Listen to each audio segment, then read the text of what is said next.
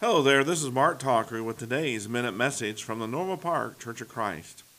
Scientists have learned that the human tongue has a special trait that can heal itself quicker than some other body parts.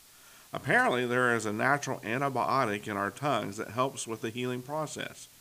We are constantly taking in all sorts of potential harmful microorganisms and viruses and other things in our mouths. However, God has made us so that our bodies can ward off these harmful organisms before they ever take root in our bodies. Our tongues can be antibiotic in another way as well. We can use our words to bring healing to others.